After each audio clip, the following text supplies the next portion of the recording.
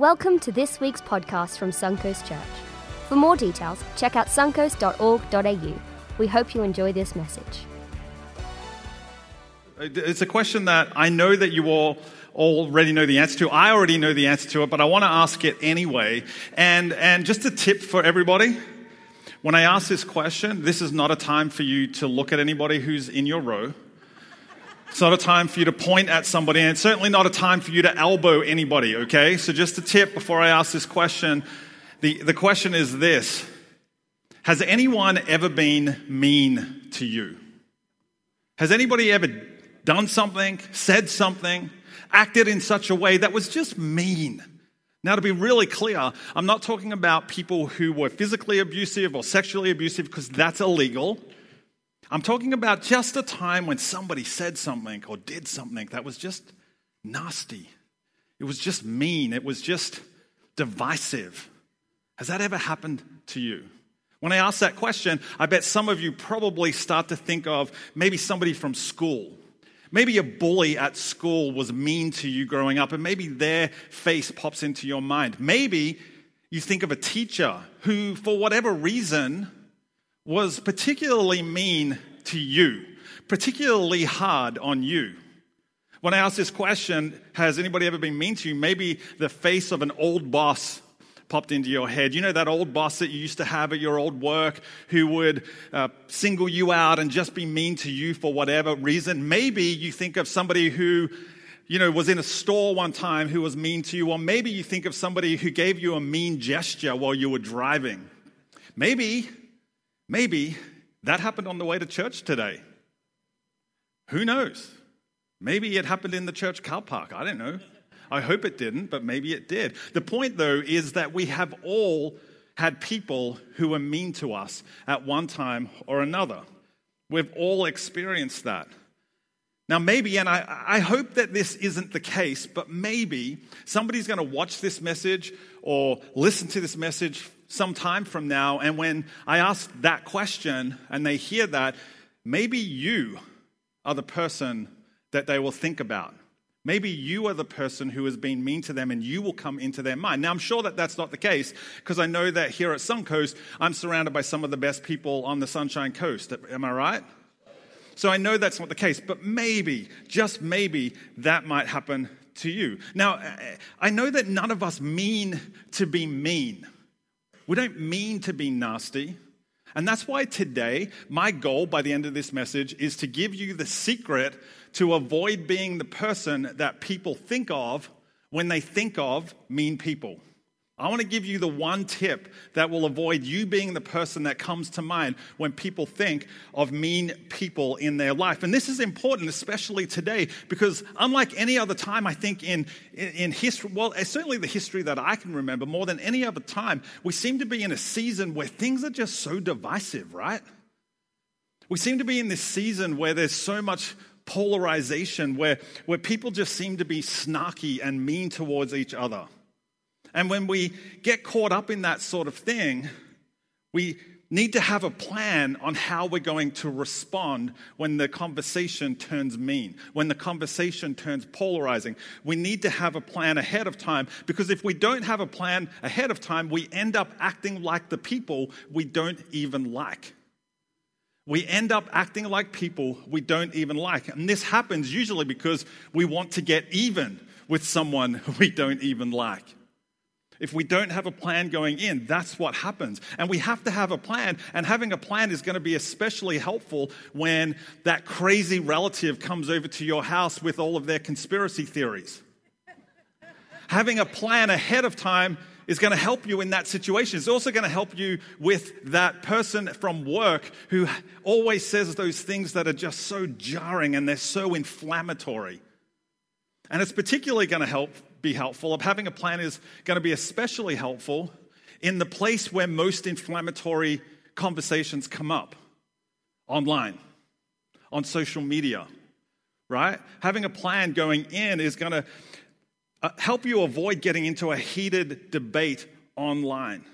Now, As an online and social media pastor, I've had my fair share of heated conversations online over the years. One of the ones that comes to mind most when I think of heated conversations online happened to me in March 2019.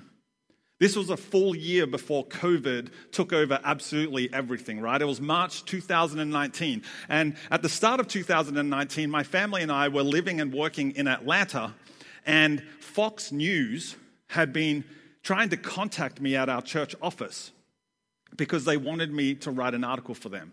And I'd been putting it off for a couple of months getting back to them, but eventually I got back to them and they said they wanted me to write a story for them about the future of the church.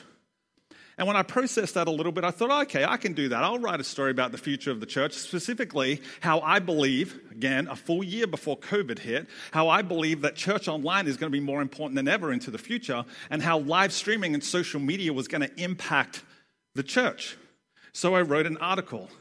And Fox News gave that article the title, "Church as We Know It Is Over. Here's What's Next." Now, I didn't choose that headline. Fox News chose that headline. And interestingly, or maybe not interestingly, certainly not surprisingly, within a few minutes, that post had received so much attention that it was elevated to the front page of Fox News, right next to an article about Donald Trump and Nancy Pelosi and about Alyssa Milano's identity crisis. And there I was, right next to all of it. Right next to Alyssa Milano, right next to Donald Trump and Nancy Pelosi. My little story had gone up. And by the end of the day, there were literally thousands of comments on this post. And as of the last time I checked, there were about 5,200 comments on this post. Now, I had thought that I'd written this really insightful story, this really insightful report about what the future of the church would look like based on actual data, actual analytics, my own ministry experience tied in. I thought it was like nobody could complain about this, but it turns out that 5,195 of the 5,200 comments were against me. And some of them got mean and some of them got nasty. A couple that stood out to me, a couple of the more memorable ones, was this one that said that I looked like a spaced out drug addict. Which, fair enough, I guess. Fair enough. I can handle that. And then there was this one that said that my predictions about the future of the church would lead to a spate of self-harm incidents. That was particularly nasty. My favorite part of this one, though, was that it was written by a person whose name was Hope, Faith, and Love.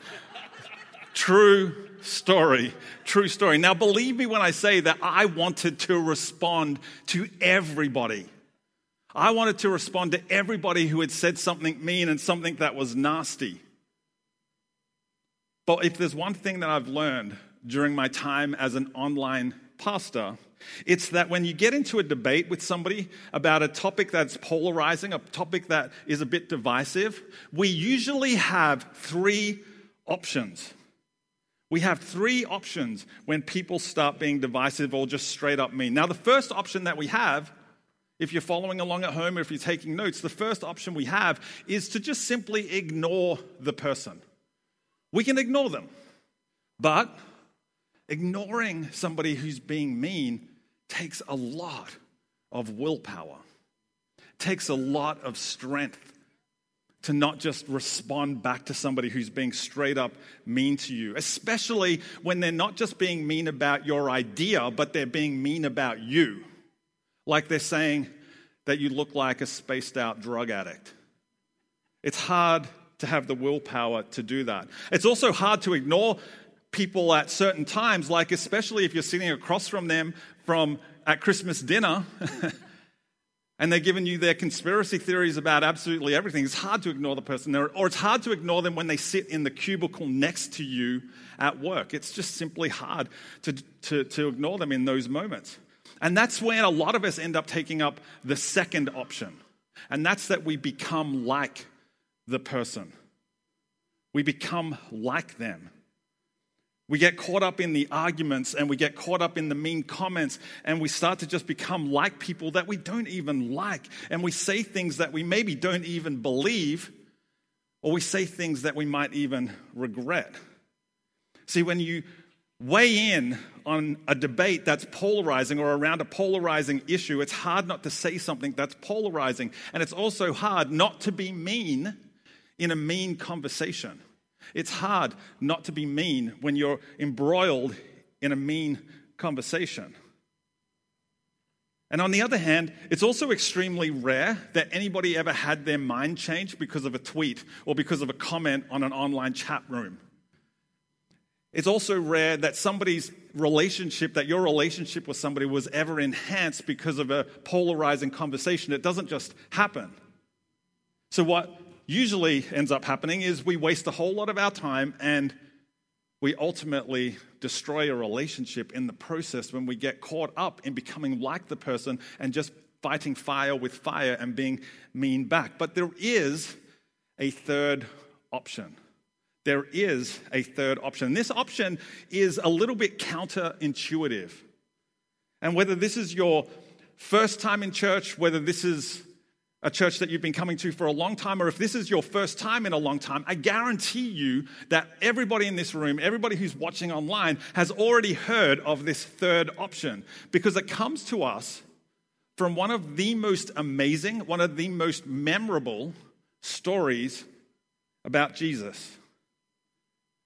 It's a story when Jesus is, during his ministry, he's out in the countryside and he gets approached by a teacher of the law, a guy who's an expert in the law. So think lawyer, okay? A lawyer comes up to Jesus and basically asks, how do I get into heaven?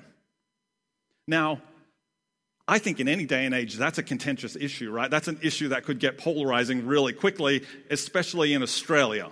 If somebody came up and said, hey, how do I get into heaven? With all the different faiths and the different beliefs and the different structures that people have, that would be a polarizing conversation in Australia to have a lawyer come up to you and say, how do I get into heaven? But Jesus basically gives the answer. It's pretty simple. Just love God and love your neighbor. And so the lawyer then, trying to trap Jesus and trying to take the polarizing conversation to the next level, says, well, who is my neighbor? That's a good answer, Jesus, but who is my neighbor? And that's when Jesus answers by telling a story that we've come to know as the parable of the Good Samaritan. Now, we can find this story in the Gospel of Luke. Now, Luke was a first century follower of Jesus who wasn't an eyewitness to everything that Jesus did, but he set out to investigate Jesus. He interviewed people who were eyewitnesses. He interviewed people who had firsthand experience with Jesus, and he wrote down Jesus' life story in a book that we call the Gospel of Luke. And that's where we find this story about the Good Samaritan. Now, as I said, I'm sure that most of you already know this story. You've probably heard it before or heard of it. So I'm going to skip some of the details and get straight into the guts of the story, okay? We find it in Luke chapter 10, and it says this: a man was going down from Jerusalem to Jericho when he was attacked by robbers. Now remember, this is a made-up story, okay? This is a story that Jesus was telling. We call it a parable, which is basically a story that has a point to it, has a purpose to it, has a teaching element to it. And Jesus was answering this question, and he said, hey, it's kind of like this. And he starts to tell this story. But it's a story that's based and grounded in reality. There's some details that Jesus gives that remind us that this is a story that is based in reality. See, the trip from Jerusalem to Jericho was one that first century people would have made multiple times every single year. They would have made that trip from Jerusalem to Jericho. And Jesus adds at this point that a man was going down. Now that's an interesting point because back then and to this day, Jericho is the lowest city on planet Earth. It is 240 meters below sea level. So this little point, a man was going down. Jesus is grounding it in reality, right? I've actually made this trip via bus from Jerusalem to Jericho multiple times, and I can tell you that in the 25-kilometer trip, your ears pop about a dozen times because the slope is so steep, and you're going down quite quick. It is a key element to this story that just grounds it into a little bit of reality. And now in the first century, just a tip, they did not have buses. And so they had to walk this journey. And the interesting thing is that between Jerusalem and Jericho was a desert, and is a desert to this day. The desert we know as the Judean wilderness. This is a little bit of what it looks like. Now, in the Judean wilderness, especially during summer, temperatures can soar into the 50s, 50 degrees Celsius. And so to make that journey from Jerusalem down to Jericho, often the safest way to do it would be to walk through the Wadi Kelt. This is a picture of the Wadi Kelt. Now, just so you know, Wadi is the Hebrew word for dry riverbed, okay? So this was a dry riverbed named Kelt. Now, this particular dry riverbed runs from Jerusalem to Jericho, and it's in a canyon that is about 500 meters deep. I've actually hiked to the bottom of that canyon on a day that was 52 degrees Celsius. And I can tell you from firsthand experience, by the time I got to the bottom of that wadi, there was about a 20-degree drop in temperature. It was amazing. So you can imagine in the first century why people would want to go this particular way. Now, the interesting thing here is I'm going to try this laser out and see if, oh, look at that. Okay, do you see this line over here? Just right there. Do you see that little line that runs there?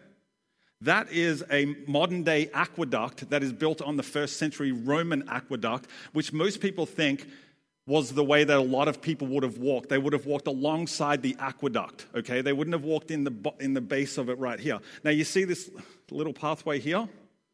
That is a pathway that's about maybe 2 feet wide. And that's been made by modern-day hikers, okay? So that path probably wasn't there. Here's a closer look at it. Okay, go back one. Sorry, my bad. Go back one. So that path was made by modern-day hikers. That wasn't around during Jesus' time, most likely. Now, while this was the safest way to walk from Jerusalem down to Jericho, it was also the most dangerous way. Because you can see already that there are a lot of blind turns where robbers could hide.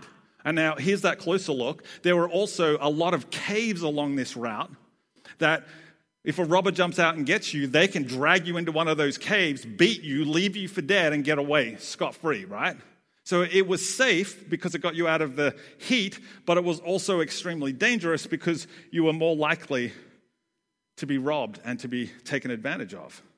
So Jesus is telling this story about this man who is on these paths and gets robbed and he gets beaten and he gets left for dead. And you probably already know the rest of the story, that along come two people and literally step over the man and just keep moving. They don't offer any help at all. But then along comes a Samaritan. A Samaritan man comes along, and he not only helps the man, he puts him up onto his donkey, takes him off to hospital, and then goes one step further and pays for the man's medical bills. Now, a Samaritan is a person who comes from Samaria. Samaria is an area of was an area of Jerusalem that was just a little bit north of Jerusalem. But the people of Samaria were considered the opponents to the Jewish people. There was a lot of bad blood between the Jews and the Samaritans. By the time Jesus told this story, there were decades of bad blood, in fact, and it was based on racial, political, and religious reasons. So for decades, there'd been this tension between the Jews and the Samaritans. And so the people in Jesus' story, when he's telling this story and he talks about the two people that stepped over, they knew, because Jesus was using a common parable theme, that a third person would come along. And I bet all the Jewish people in Jesus' audience were thinking, oh, this third person's going to be a Jewish person. And they're going to come in and they're going to save the day. That's all they had in their mind, I'm sure. They probably expected Jesus to say, and then along came a rabbi and saved the day, and everybody in the audience would cheer, yes, we're the best, we're the best. See, back in Jesus' day, the Jewish people didn't believe there was such a thing as a good Samaritan because they didn't think there was any good in a Samaritan. They were the villain of every story. But then Jesus does something really scandalous. Jesus makes the villain the hero of the story.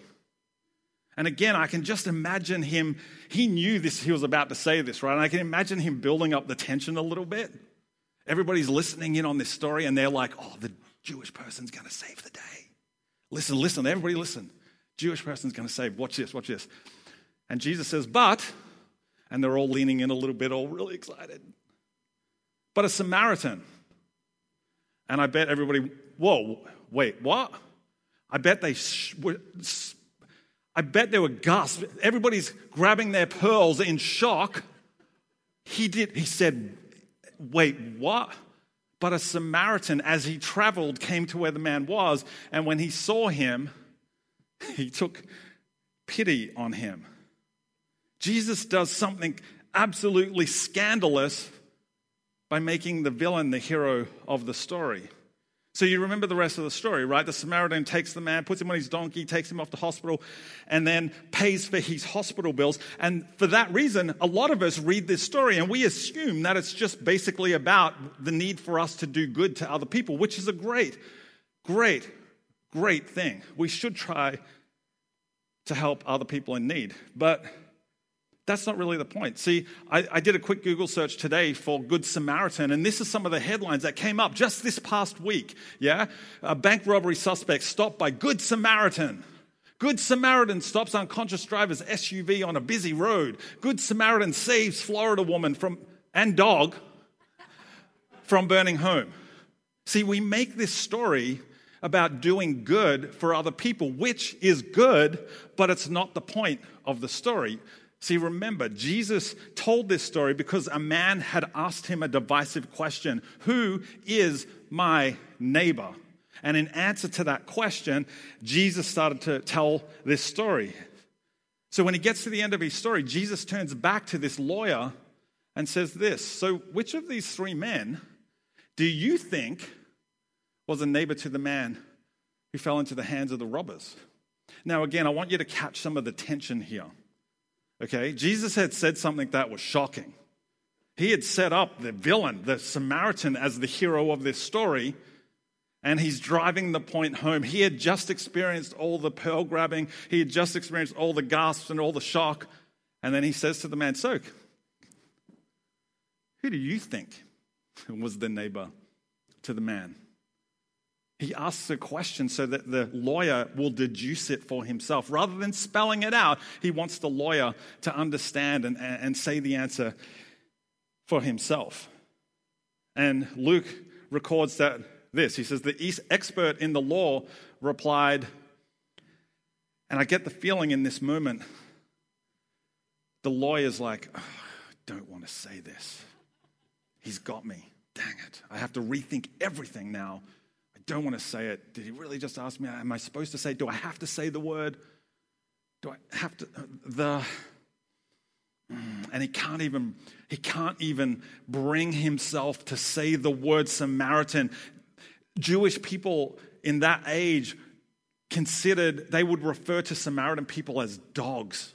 They would refer to Samaritan people as half-breeds. And this lawyer, I think, can't even bring himself to say the word Samaritan. And I think from within his teeth and through pursed lips, I think he said, the one who had mercy on him. He couldn't even say the word Samaritan because they were so despised. But you see, Jesus' whole point is that when he said to love your neighbor, he wasn't just referring to the people who look like you, who eat like you, who are born where you were born, who believe the same things that you believe, who vote the same way, who have the same opinions that you do, who follow the same people on social media that you do, who barrack for the same football team that you do. He wasn't just saying those things. In fact, Jesus was quoting a verse out of Leviticus that says, but love your neighbor as yourself.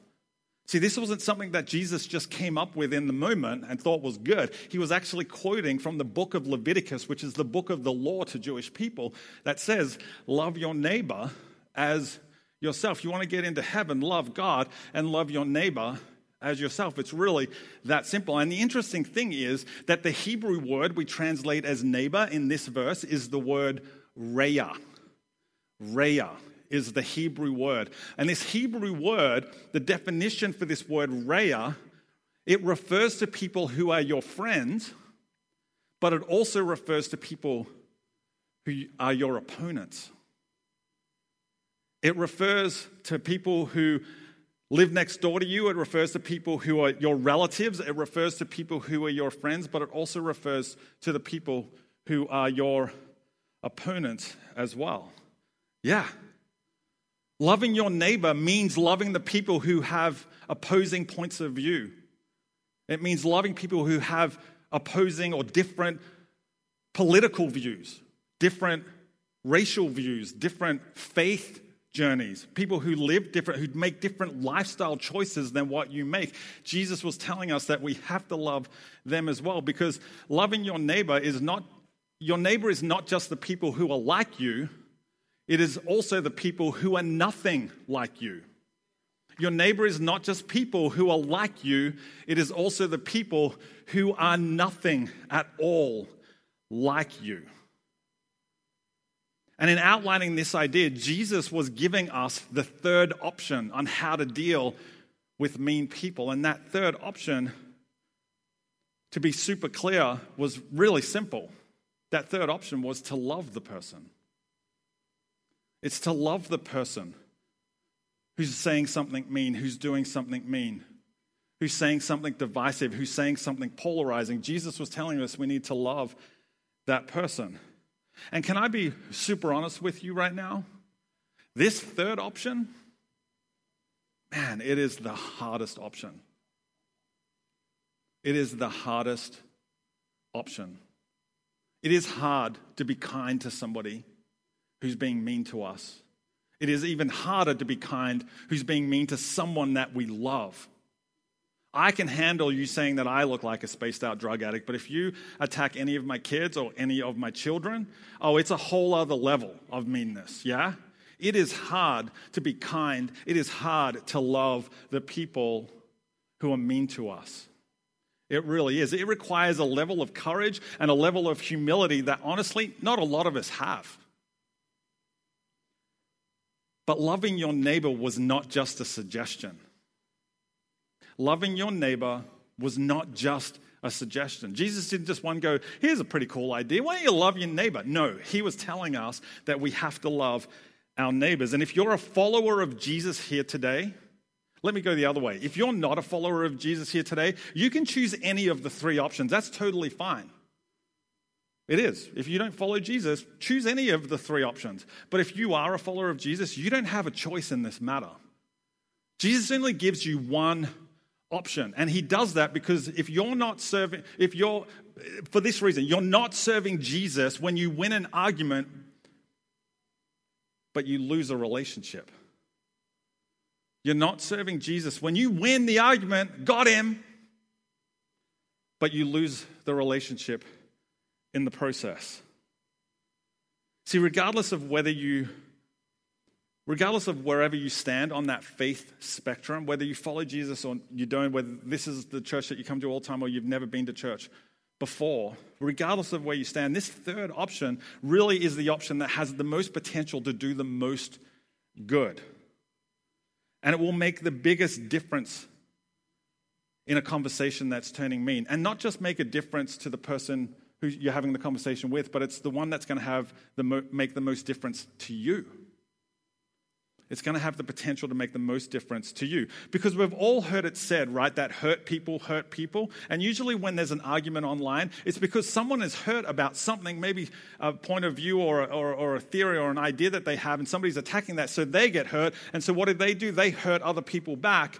And that's typically what happens, right? So we've heard that saying, hurt people. But when you show kindness, when you show compassion to people who are hurt, when you give them love and kindness instead of giving them a piece of your mind, when you do that, you have the potential to make a huge difference in their life. And you have the potential to make a huge difference in your life as well. See, as my friend Bob Goff says, most people need love and acceptance more a lot more than they need advice. Most people need love and acceptance a lot more than they need advice. And isn't that true? Isn't that true of you as well?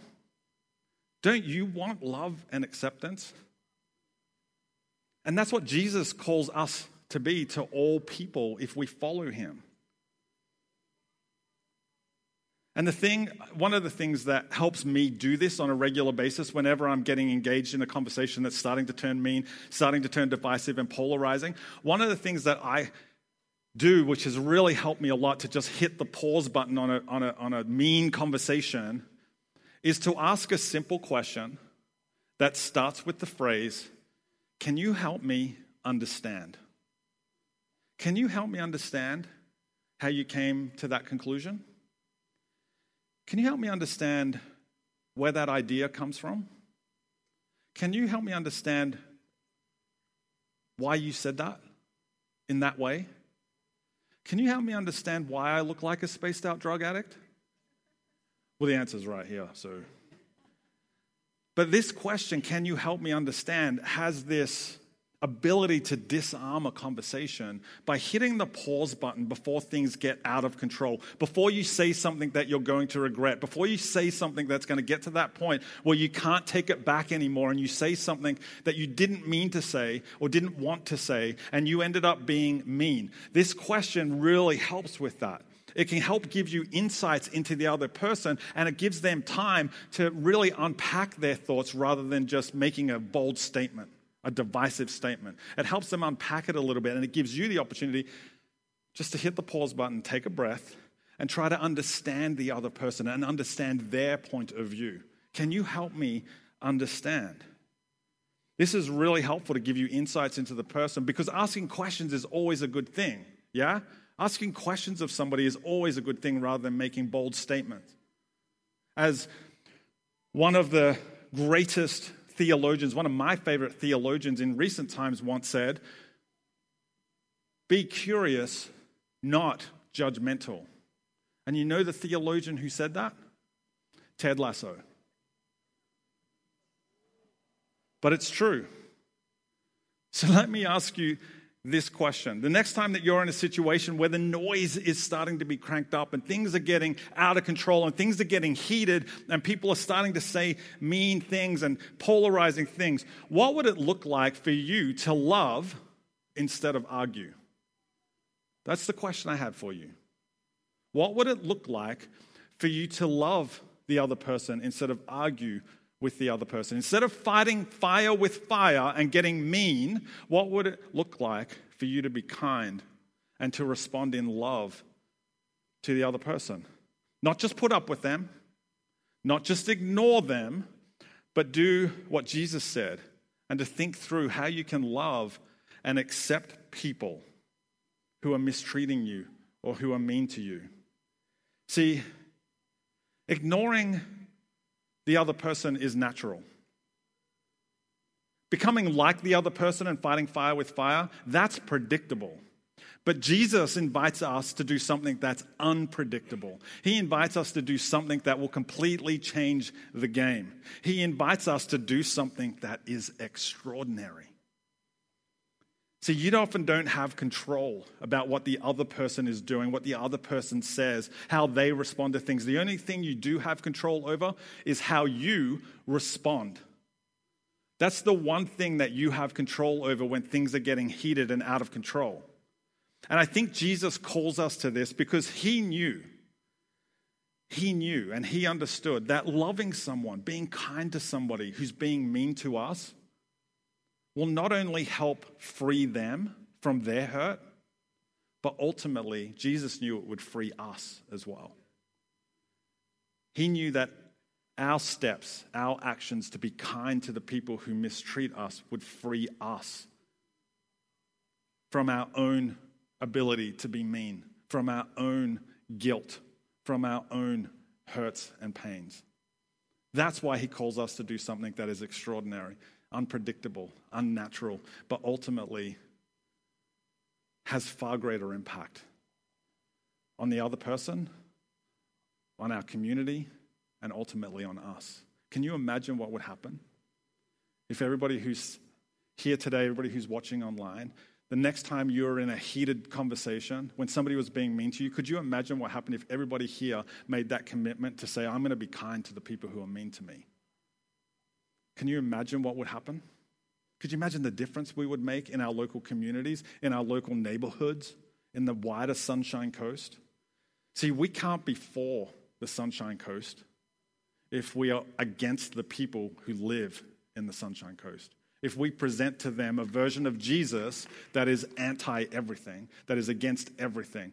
We are for the Sunshine Coast when we show them a version of Jesus that is kind and loves them and welcomes and accepts them. Let's pray. God, I thank you for your son, Jesus, and the way that he gives us this third option. And Father, I'm just going to admit what I think everybody's probably thinking, loving the people who are kind to us, loving that person who we're thinking of right now, who's in our mind, who's been mean to us or mean to somebody that we love. I'm going to call it out. It's hard. It's hard, God, and I don't know if I have the ability to do it. But I believe that we have the ability to do it through you. So God, would you, in the coming week, just give us opportunities to be for the people who are around us by being kind to them, by giving them compassion and love instead of giving them a piece of our mind or giving them our opinion. God, we need you to supernaturally come in and do something that we can't do on our own because it's hard. It's hard. So God, would you take control of our mouths, take control of our thoughts, and help us to remember this key thing that we are to love our neighbor. And that wasn't just a suggestion, but your son made it because he knew that it would be a game changer for all of us. So would you remind us of that, give us the strength to do it, give us the ability to hit the pause button and show kindness and compassion and love to the people who are around us today. We pray this in the amazing, unpredictable, exciting, new way of thinking name of Jesus. And everybody agreed and said, amen, amen. Hey guys, thanks for listening to this week's podcast. We hope you were truly blessed by what you heard. For more details, check out suncoast.org.au.